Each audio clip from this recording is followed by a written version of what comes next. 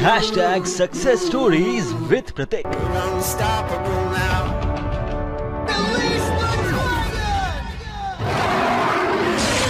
Welcome listeners, you're listening to #Success Stories Prateek के साथ। तो जाने से पहले हम बात कर रहे थे नमन से कि आखिरकार उसके पेरेंट्स ने उन्हें किस तरीके से सपोर्ट किया और किस तरीके से वो आगे बढ़े। तो अब नमन, आप ये बताइए कि स्कूल में जब आपके बारे में इतनी बातें होती होंगी कि आप you're a people listener, you go out and solve problems for people. So how do you feel about that at school? I felt very good first of all.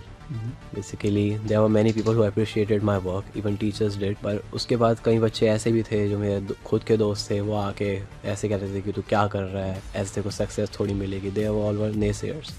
तो आके वो मेरे को डीमोटिवेट करते थे, तो बुरा भला बोलते थे। पर कोई बात नहीं, मैं भी उनके कई बार वो ऐसी भी चीज़ बोलते थे जो मेरे फ़ायदे में हो सकती थी। मेरा कोई नेगेटिव पॉइंट वो रिफ्लेक्ट करते थे ताकि मैं उसको इम्प्रूव कर सकूँ। ये होता था। बाकी मेरे को अप्रिसिएशन भी बहुत ज़्यादा मिलती थी। और एक्चुअली कई बच्चे मेरे पास आए अपनी प्रॉब्लम्स लेके कि मैं उनकी हेल्प करूँ, और एक्चुअली दे वर लाइक यार मैन रियली हेल्प्ड अस। तो वो चीज़ मेरे को बहुत ब्यूटीफुल।